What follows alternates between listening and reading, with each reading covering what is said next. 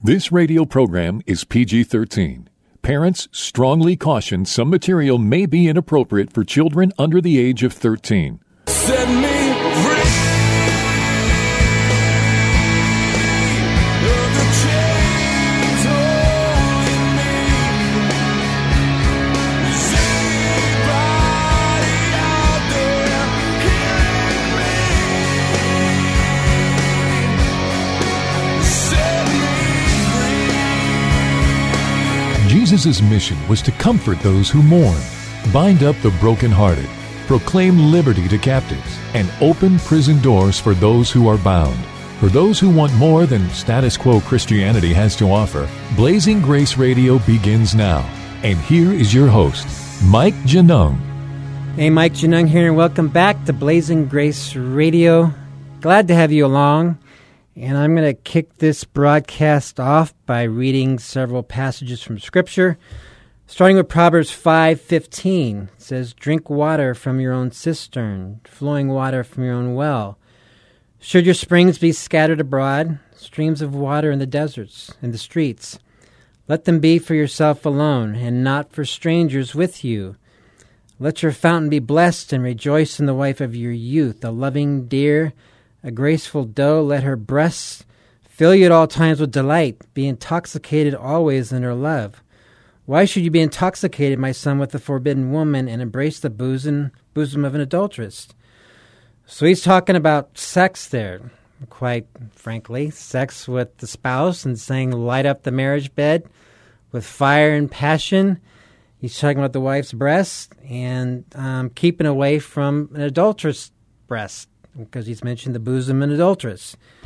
And then I'm going to get into Song of Solomon, a small passage from there, where he says, "Your lips are like a scarlet thread, and your mouth is lovely. Your cheeks are like halves of a pomegranate behind your veil. Your neck is like the Tower of David, built in rows of stones. On it hang 1,000 shields, all of them shields of warriors. Your two breasts are like two fawns, twins of a gazelle, that graze among the lilies. Until the day breathes and the shadows flee, I will go away to the mountain of myrrh and the hill of frankincense. You're altogether beautiful, my love. There is no flaw in you. Come with me from Lebanon, my bride. Come with me from Lebanon. Depart from the peak of Amana, from the peak of Senir and Hermon, from the dens of lions, from the mountains of leopards." So he's describing the woman's body here, to the point of even describing her breasts. And if you read through the book of the Song of Solomon, they move towards consuming their marriage, which sex. So sex is a theme from the beginning of Scripture all the way through into the end. And how does it begin? God put Adam and Eve together and said they will become one flesh. That's not a mystical union. That's sex. And so the question is, and then with 70% of men viewing porn and the numbers increasing with women, why are we not talking about sex openly in church, especially when it's plastered all over Scripture? So today I have Wayne Goransen back. He was a pastor of 2 churches, a missionary in Central America and Uganda. And Wayne, welcome back to the program. Thank you, Mike. It's a pleasure to be here. So as a pastor, when you hear all this, what comes through your mind?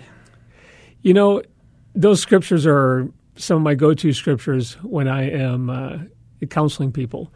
And even, in Proverbs, there's a couple other passages in Proverbs that talk about the immoral woman and how she is boisterous. And, it's one of those things where as I read the Word of God and I look at the Word of God, it's what keeps me pure, to be honest with you. Because I read that and I go, oh, yeah, guard my eyes. It's like I like Job 31:1. Why should I gaze upon her maidservants? I've been in a covenant with my eyes. So I told the guys in my church, I said, you know what? We need to make a covenant. We need to have a Job 31:1 club.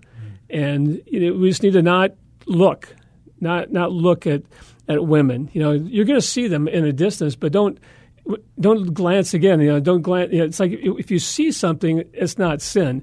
It's when you look and then you just gaze upon, then sin starts to develop in your heart. And I have some guys that I know that say, well, everybody does it, and it's something that everybody has to deal with. I said, yeah, we all do it because we're human. God made us sexual beings, but as you pointed out in the scriptures, as you just said, it's a covenant of the husband and wife, not the husband and a mistress, not the wife and another partner. It's a husband and wife, and I'll be married 40 years in October, and we're not the same as we were 40 years ago. We're older, we're flabbier, we're not as attractive. But, I seriously joke with my wife is that, I want to enrapture myself with the breast that you have. I don't want to look at another woman's breast. And she's like, you don't want to look at me. Yes, I do. Yeah, because you're my wife, And so it's one of those things where I think that because we're of the human race, we're going to deal with that.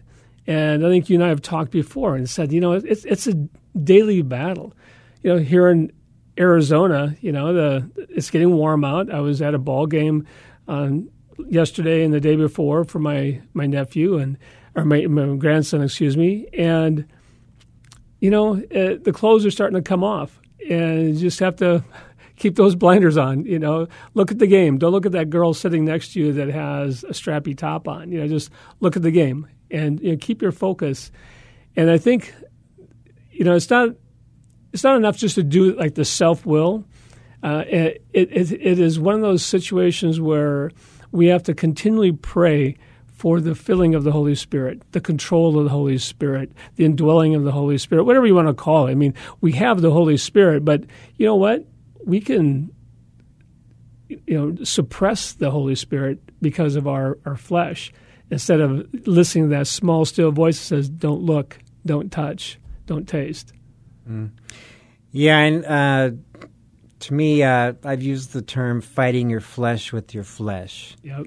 That doesn't work very well. Nope. And sometimes I'll be honest with God that I want to maul with this woman with my eyes. I want to go there. Yeah. And would you now give me the grace not to? Right. And I need His power to do that every day of my life. Yeah. So what are some other ways that you bring that into your life as you're walking out this road?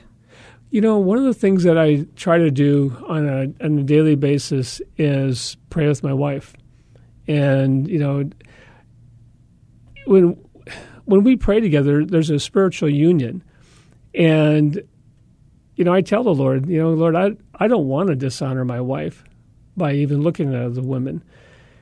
The thing that really just amazes me is the amount of adulterous affairs that you see in the church today, the amount of divorces that you see because of adulterous affairs in the church. And I think, what is going wrong? And, as a pastor, it's easy to go, it's all my fault. I should have done this. I shouldn't have done that. But in the reality is, I think, as a pastor, I always led people to the scriptures. As a pastor, I always told them right for wrong. As a pastor, I always spoke truth as far as, statistics about, pornography, about adultery, all those things. And, people still went the wrong way, even though I didn't shy away from it. I never waited for Scripture to come up specifically about adultery. It's just at times like when Jesus is talking about sin or Paul's talking about your flesh, and I would bring it up because I know that's the thing that men struggle with. That's the thing that men have to battle every day of their life.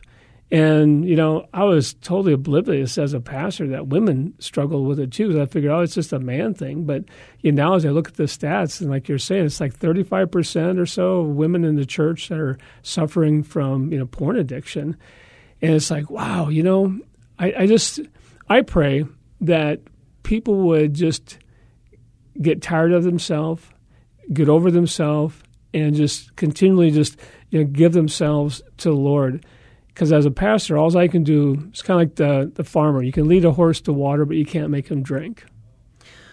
Well, you're an anomaly, Wayne, That's what I've heard. They used to call me the pastor of disaster because I would just hit these issues head on and get in people's face. So, yeah. In 2018, I spoke at a church, very frankly, on sexual issues, and then I talked to the woman who set that meeting up, and she told me her pastor, their church had not said a word about sex ever since then. Yeah. So that's 5 years. So either all of a sudden they're totally cleansed, Yeah. or something's off. What do you think? You know, when you look at the stats with pastors and an addiction to pornography, I think it's like almost 50%, isn't it? It's some of those numbers, right? So, you know, it's kind of like I think there's just a lot of issues, you know, in the pastorate. When you look at just the, the stats on pastors and associate pastors and youth pastors that have a biblical worldview, it's not 100%. I mean, it's low.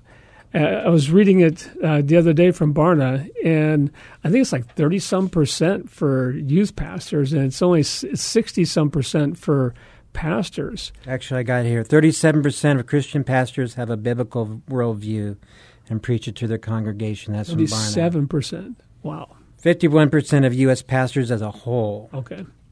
have a biblical worldview. So I think a lot of it has to do with just the state of the church. And, you know, the reality is, I always look at it and say, you know, from the very first century, Paul had these same issues. Hymenaeus and Alexander and all he named names, and he said, you know, these people are anathema, you know, and he called people out.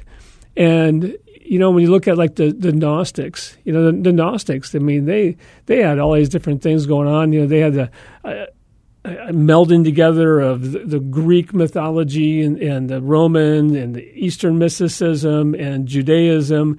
And it was kind of like today with a lot of churches, it's more of a, you know, potpourri of just, or smorgasbord of Christianity. What do you want your Christianity to be, Mike? You know, what do you want to pick off the shelf? You know, but we can't do that. And I think, you know, a lot of it is that pastors are afraid to tell the truth and to hold a line because for many of them it's about nickels and noses.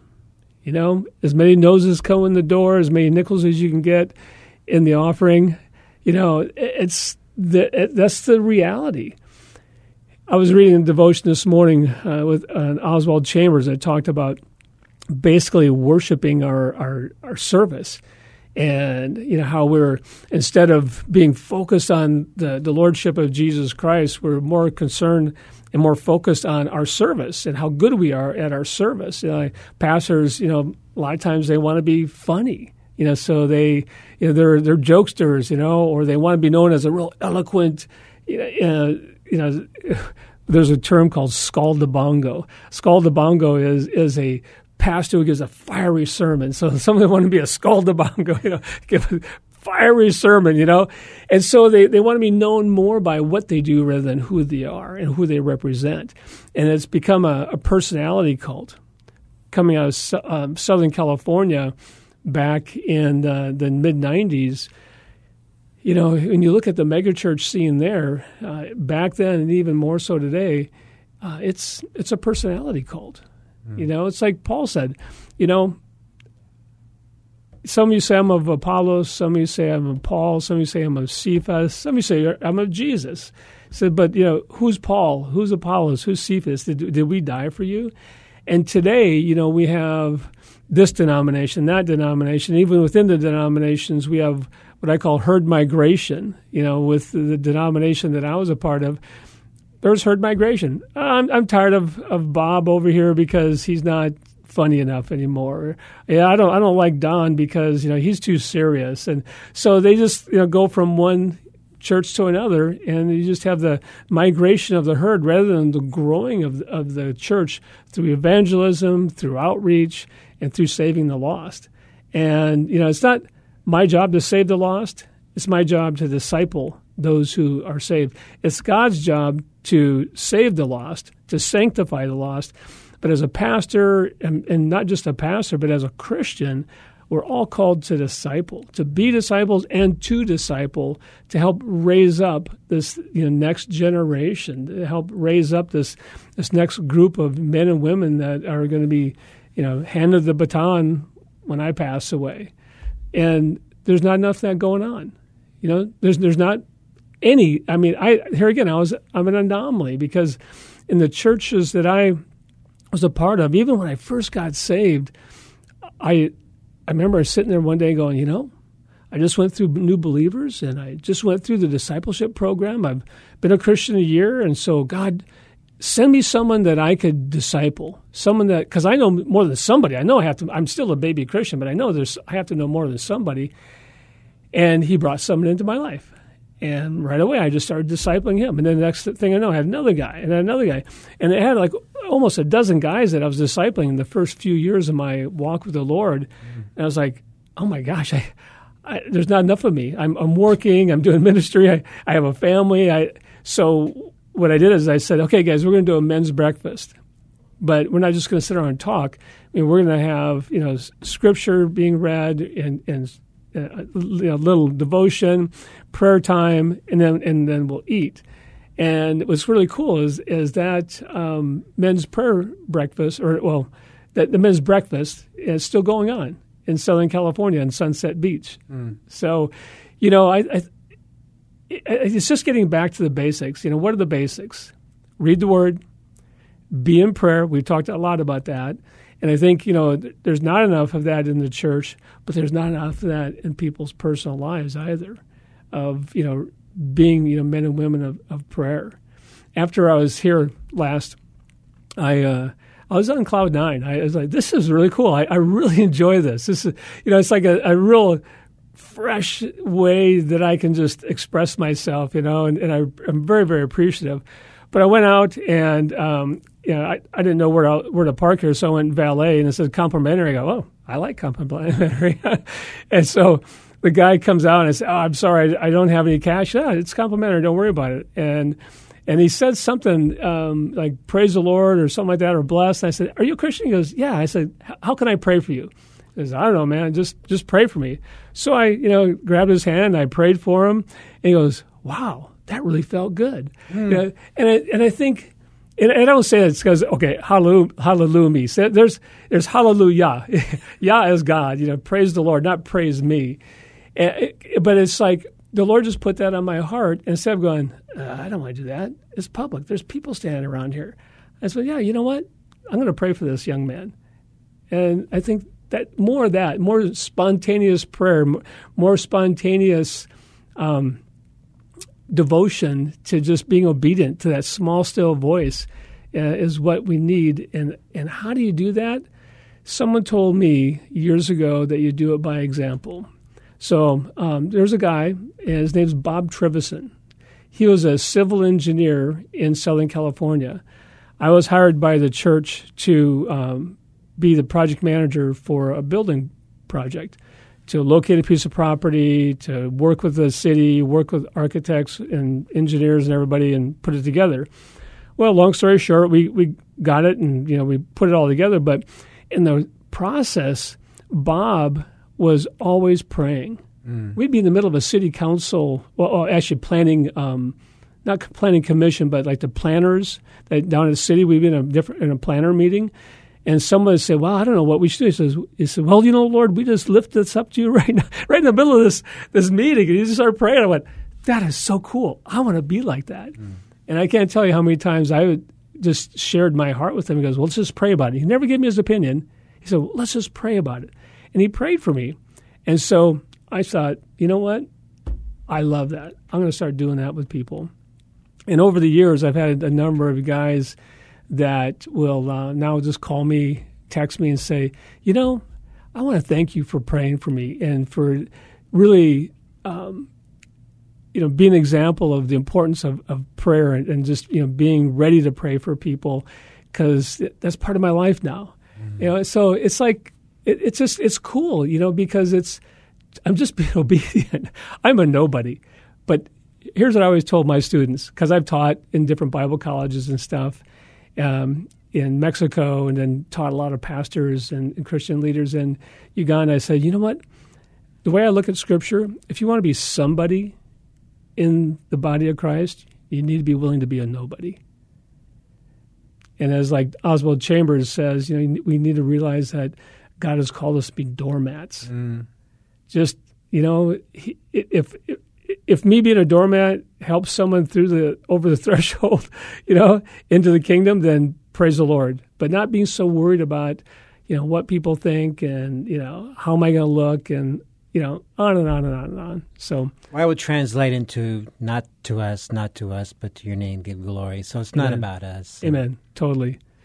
You brought youth up, and we had a woman on the show not long ago who talked about pouring to a youth group, and she split them up, boys in one group and young girls in another group, and she went with the girls, and she asked the girls to raise their hands if they struggled with porn. Every single hand went up. Wow. And so at youth, it is exploding more and more, and then the thing that really grieves me is the surveys we've seen for 20 years showing that 75% of youth are walking away from the church. Right. So what is your take on those issues? I think it's been an issue for decades. Since the beginning, it's been an issue. But there again, going back to Scripture, I think one of the biggest problems that we have today, and we've always had possibly, but today is where I live, is that, we don't pray with our kids. We don't talk to our kids like adults. We treat them like kids, and we regulate them or delegate them into little groups. The 2-year-olds are here, the 5-year-olds are here, and like with my grandkids and my daughter, you know what? I never talk to them like babies. I always talk to them like young little people, and not using big words, but just not babying them, but trying to work with them and deal with them on a logical, with logical level with love. And I talk to them about Scripture. I talk to them about sex. I haven't talked to my 6-year-old about sex yet, but I don't think I need to. But the others, we have discussions. Not in depth, but just ask them what's going on, and ask them about other kids and what they're seeing, and warning them, especially my 12-year-old grandson, warning him that, hey, if you get in a group of people, a group of your guys, and someone pulls out pornography or they show you on the phone, what? Don't look at it. Walk away from it. And I think the problem is that a lot of parents are afraid to deal with that topic and to discuss it. And it's like you hear testimonies all the time about the kind of this Puritan attitude where I read something the other day, and this woman said that she maybe it's something you wrote, but she said her sex education at home was don't have sex. Her mom said, just don't have sex, because if you do, I'm going to kick you out. So she didn't, she's like, until she did, but she didn't let her mom know. And I think, as parents, we need to be, and grandparents, be willing to talk to our kids, pray with our kids, and be honest to our kids. Very quickly, I ran a billboard campaign in 2018 in Colorado Springs. I saw that. Most of our feedback were Christian parents furious that they had to tell their 9-year-old kid what porn was. Wow. And my reply was, if your kid is 8 and you haven't had the sex talk, it is too late, because kids are getting internet access as early as age 3 now. Yeah. And a lot of times age 5 or 6. Yeah. So, Wayne, 1 minute left. Anything you want to say? You know what? For any parents that are out there, I just want to encourage you to pray with your kids. Talk to your kids. Read Scripture with your kids. These Scriptures that Mike read in the beginning, read them with your kids and just ask them, what do you think that means? Maybe not the Song of Solomon one, but the Proverbs. And it's amazing how intuitive kids are. And don't be afraid of the topic, but you know what? They love you. They respect you. So show them how much you love them by being truthful.